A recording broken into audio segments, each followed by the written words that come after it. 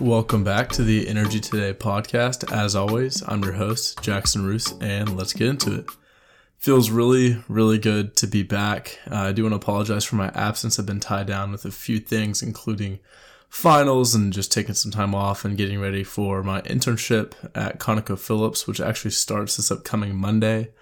I'm going to be within their finance team, so I'm actually really excited about that and hoping to learn some things that I can actually apply to this podcast and really wanting to broaden my perspective on the industry while I'm there, because you can only get so much by just reading about it online. Once I'm actually in it, I'm really hoping to gain that perspective there. So real quick, we're going to do a little rundown of where oil prices are at. I'm not going to touch on all of the indicators that I normally would. I just want to talk about where things have been, just because I've been gone for a little while now. Next week, I'll pick up back with the indicators and where I think the oil is heading. So after that, I will then talk about pretty big news story talking about the Colonial pipeline hacking. So that'll be really interesting. So WTI is currently at $63 per barrel and some change, and that's kind of the big range that we've been seeing, plus or minus a couple of dollars. Really hasn't gone too far above that like $66, $67 price range, and really not much below the $59 price range for almost 2 months now. But since our last episode, we have seen some turbulence along the way. One of the biggest things that I could think of is positive vaccine news out of the US and COVID and all those things, and also really negative news out of India and South America. So through the lens of OPEC here, and I just feel like that was the best way to really encompass what's been going on over the past 2 weeks. So they release reports all the time. There's news covering them 24/7 basically, and they remain pretty optimistic about vaccinations and where global oil demand is heading. They actually expect it to increase this year. This has remained a similar story for around 2 months now, where OPEC and other energy market participants are optimistic about where things are heading. They expect increasing global oil demand as the vaccine or the coronavirus ebbs out of our lives, which is obviously a good thing. But many things do center around how much oil demand is going to come back. Or the more that we've gone into this recovery, so to speak, of coming out of coronavirus, I was pretty shocked at how not unilateral it has been. I mean, take the US, for example.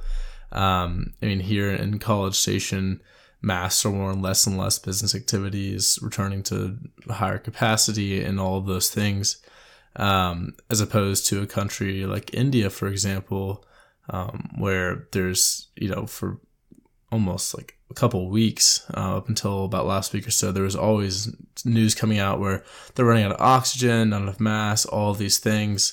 Even look at what's going on over in Syria, and even Israel right now. It's a huge geopolitical sort of battleground at the moment. So things aren't looking as uniform as I would have expected, which obviously isn't really a good thing in regards to the show. It isn't really a good thing for oil demand, because I imagine it'll probably be roughly 2 years, one to 2 years, of where certain parts of the world are doing well. But again, how will that impact international travel, international business travel? I'm not sure how much international business travel, like from the US to India, looks like, but I'm sure it's pretty substantial considering of like where that economy is kind of heading over the long term. So back to OPEC. So OPEC has raised their expected demand forecast for the second half of the year. Definitely a good thing here. And for us in the West and over in the US, the speed of the vaccinations has allowed many things to return to normal. And again, because of that, and because business activity is picking up again, it's raising the boats for everybody, but especially the oil and gas industry, because again, oil is in everything. It's not just the gasoline that you fill up at Valero down the street. I have a Valero down the street, so I use that example. So really, economic activity really will be good for the oil and gas industry. Everybody, of course, but specifically the oil and gas industry. touching on something that's not really new news. I've actually talked about it before, but OPEC had that agreement where they're going to boost output for up to 2 million barrels per day over the May, June, and July timeframe. And again, I always have a hard time of dissecting whether news out of OPEC is bullish or bearish for where the oil market is heading. And really, when I'm discussing the oil market, I mean the price of oil, what that looks like for U.S. oil and gas producers, consumers, refiners, all of those things. So that's really what I mean by the oil market. Of course, oil market's global, so you can't really discount that fact.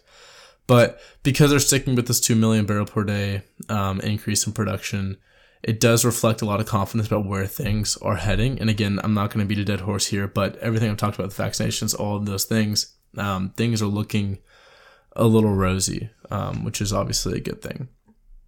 So now a little bit more of a geopolitical issue. You have Iran and the U.S. in sort of off and on talks regarding the nuclear accord in regards to their uranium enrichment. So President Trump pulled out of that accord at some point within his presidency, and now there's a big push by the Biden administration to get back into it. I honestly do not know enough about the accord to say whether it's a good or bad thing that we're trying to get back into it, but that's not really the point of the show here. So what I'm really discussing is that Iran, so there's many sanctions that the U.S. has placed on Iran because of the nuclear accord and also us pulling out of the nuclear accord, which led them to try and maybe get attention using uranium enrichment, all of those things. Their oil output has increased to 2.4 million barrels per day, and Iran is also in OPEC, which is interesting because like for a little while there was something where they weren't necessarily abiding to their agreements with OPEC and that sort of thing. And then China came in over the past couple months and made a long-term contract with Iran. So China and Iran here, to make investments in Iran and all those kinds of things, in return for a longer steady supply of oil and oil products. This has provided Iran with a lot of leverage in those talks with the U.S. because now China confronting the U.S. in every part of the world is using that as leverage for Iran, to where now Iran isn't just solely dependent on the U.S.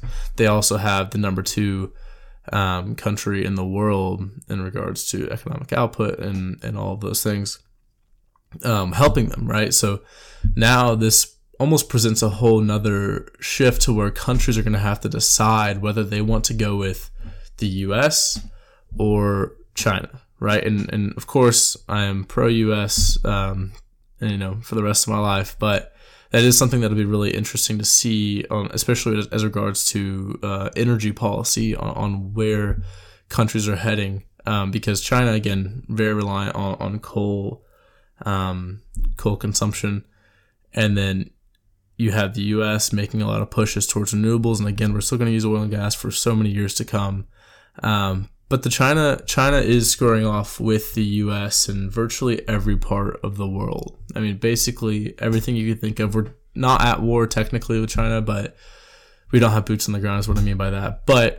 And from cybersecurity to infrastructure to trade and now oil, this will be a really interesting story or news line that's going to play out. And I want to stay optimistic on it, but we'll see. So in regards to U.S. oil production, it's actually expected to drop this year, and over basically since the beginning of this year of 2021, I was almost every week was giving out or talking about how rig counts were increasing over time. But so I was surprised to see that it's actually expected to drop this year, but this is really can be explained by a couple things. So the first one of these I've talked about on the show before is the motto that oil and gas producers have had for some time that really had to stop once the coronavirus took over the world. And it's really, this motto centers around increasing production at whatever cost it may be.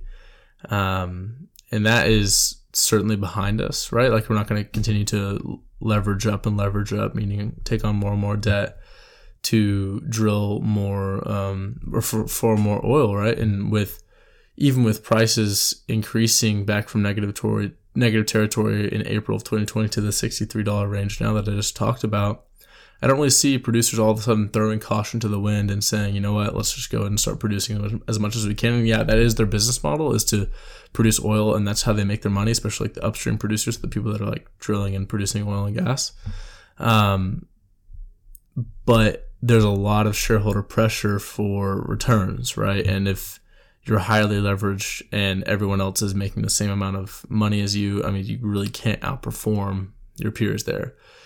So you combine that development with lower capital expenditures on the side of these oil and gas companies, and it hasn't hit the floor, right? But you combine like the lower capital expenditures, that really goes hand in hand with not drilling at all costs, right? And then you throw in the Texas freeze on there. I know there's a lot of effect on refineries and just sort of almost a dead period in oil and gas production and consumption. What a mess that was. But oil production in the U.S. and Texas isn't necessarily expected to explode this year, although who really knows, right? I mean, I'm here, I'm talking on the podcast, and I like to think that I know what's going on in the industry, and many market participants know way more than me. But it's hard to see oil companies sitting on their hands if we see oil continue to rise, which we haven't really seen it continue to rise and rise and rise. But if we get to above a level of, say, $67, $68 per barrel, maybe over 70, and we sit there for a little while, it's going to be really hard for U.S. oil companies to say no to that. It's like putting a piece of candy in front of a kid and then telling him, and then he eats it, right? And then you can't really be mad at the kid. And if that happens, though, I would expect a lot of actions coming out of OPEC to really maintain harmony. I'm sure that they would increase production and all those things to really try to bring that back down.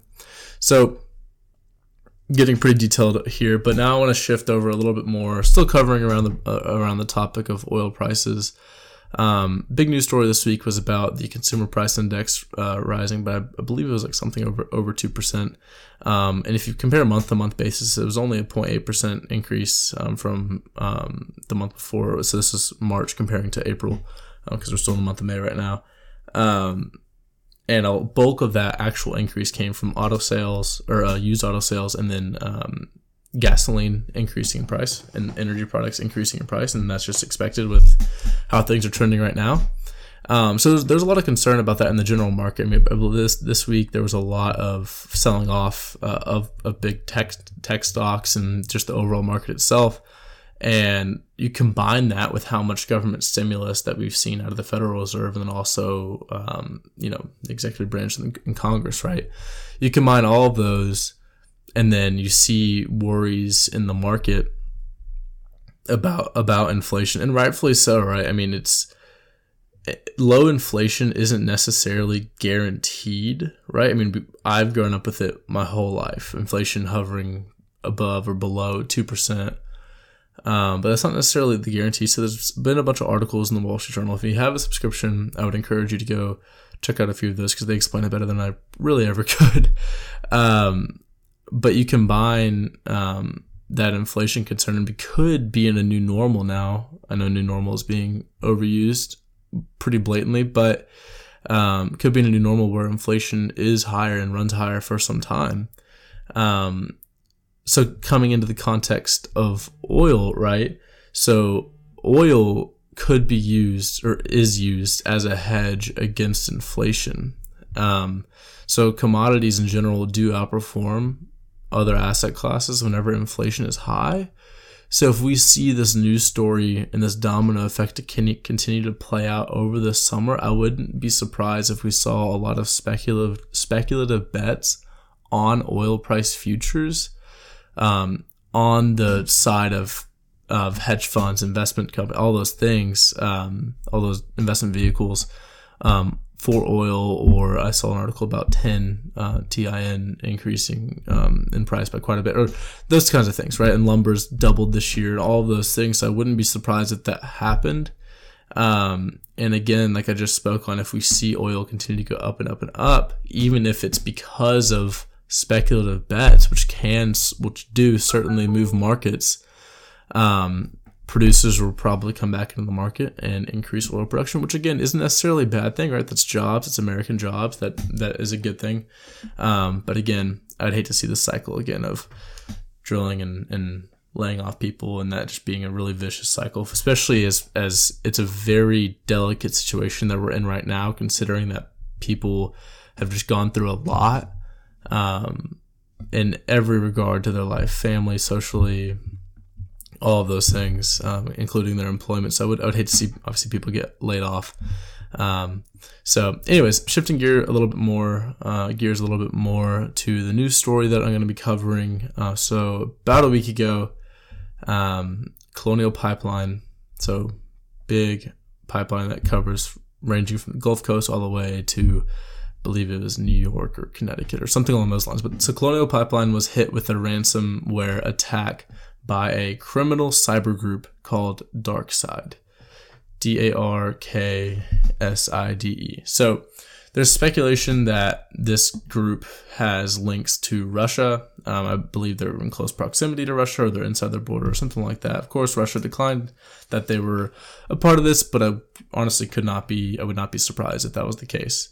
For those that don't know what a ransomware attack is, basically what a ransomware attack is, I don't know the logistics of how they do it, but basically they steal code or data or sensitive matter, contracts, those kinds of things from a company, and then they make that company or hospital or school or government agency pay them a certain amount of money to give that code or whatever they stole back to them. And if they don't do that, then they'll go on the dark web and then sell it, right? So in the case of Colonial Pipeline, maybe they have some really important, highly secretive contracts or technology about how they operate, and they will, make Colonial pay them, or they're going to sell it on the dark web or something along those lines. I don't know the details of how that's actually played out. I'm sure that's very close guarded, because this has really turned into a national security concern.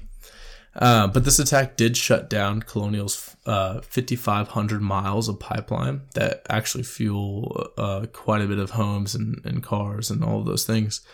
So what the attack did, this ransomware attack, it infected computer networks of this company. And I'm sure they had some cybersecurity measures in place to where they saw this happening. They just shut everything down, and now they're trying to run through the systems to get everything worked out. But what it didn't do is it didn't attack their control systems that actually control the flow and movement of their oil and oil products. That would have been actually much, much worse if they did, because I don't know how that would work, but maybe they could, rush the oil, at a faster pace than normal, and it could blow up pipelines. I don't really know what that would look like, but that would cause a lot more long-lasting effects on the U.S. energy supply needs. And then you combine this with how people acted because of how this played out, like consumers like you and I. It caused quite a panic, especially on the East Coast. Thinking about the beginnings of COVID and that whole toilet paper thing that happened, or hurricanes. I'm from Houston, so hurricanes where HEB shelves are cleared. Long lines were started to form at gas stations in some parts of the country, and you really start to see the worst in people because of this, which is obviously unfortunate. But there was some actual panic regarding their gasoline supply. People wouldn't have gas to fuel their homes, or not their homes, their cars, but if they had a generator in their home to fuel their homes. So Colonial actually ended up announcing that they will resume operations soon. Pretty vague, but with this kind of dynamic situation, that makes sense. Things will ultimately return to normal for them. So you're probably asking, okay, great, pipeline got hacked, so why am I talking about it? So why I'm talking about it is the U.S. energy industry does lack in cybersecurity protections. There's virtually no oversight body with the ability to actually really enforce industry standards regarding cybersecurity. So a little quote from the article that I want to read to you. Quote, follows warnings by U.S. officials in recent months of the danger of cyber attacks against privately held infrastructure. It also highlights the need for additional protections to help shield the oil and gas companies that power much of the country's economic activity, cyber experts and lawmakers say. So, that basically explains itself, but it highlights that we need something to happen, something to change as far as cybersecurity and protection for the industry. So in some ways, I am actually happy that this happened. Don't take that out of context. I'm not happy that companies and people's lives are affected, but in a lot of ways I am happy about it in the sense that it brought to the forefront of the news cycle and people's psyche of how important the energy industry is to make our life possible and how quickly it could be taken away, right? And how the US government and oil companies must take measures to protect it. And this really goes for anything, right? I mean, whenever a hurricane hits the coast, there's a big outcry for something to happen within FEMA or new protections like the Galveston seawall and those kinds of things. So this is expected, but I'm really happy that it really touched a spot that honestly I didn't really know lacked in the energy industry. I just kind of assumed that was happening. But whenever you don't have a lot of public support going your way, and margins are so thin at oil and gas companies at times, then it's really hard to make massive investments into cybersecurity. Like something that you just hasn't happened, but you just got to be ready for. I mean, hypothetically, if there was a massive cyber attack across the U.S., think about the Texas freeze, for example, right? I mean, that caused a lot of problems for a lot of people, and companies went bankrupt, and people's lives, people died, all of those things. And I'm not saying this to scare anyone, but if something like this was to happen on a much broader scale and it was to get into those control systems or something that was a little bit more permanent, that would be very, very bad. So this is just, again, calling for more changes, and probably we're going to see a lot of investment by oil and gas companies, energy companies in general, towards cybersecurity. And another thing too is if we get going with renewables and sustainable fuel sources, that technology, carbon capture, I'm sure gets pretty proprietary, meaning that like it's hard to make. Really important for companies to have it and protect it, for them to hold on to it. So they will probably invest a lot more into cybersecurity defense systems, so to speak, to be sure they don't get attacked and they don't lose their business model, right? So now, I mean, you really can't turn on the news once and not see a senator wanting to push for renewables, and that's great and all, but it will get them more votes. But our immediate energy security should be and must be a national security concern. I think this really did a really good job of bringing that to the forefront. Again, not excited that this happened or happy about it, but it is a good thing that this is being brought to people's attention. So that is all that I have for us today on the show. As always, I will put the links in the show notes for the reference articles and a few more that I'd encourage you to check out, especially the Wall Street Journal article talking about the hacking, because it's a serious news story right now, and it's captured a lot of attention. So there's always a story that really captures attention for a little while and things kind of build on it, and this is the one right now. So I hope that you have a great weekend, and I will see you all next week.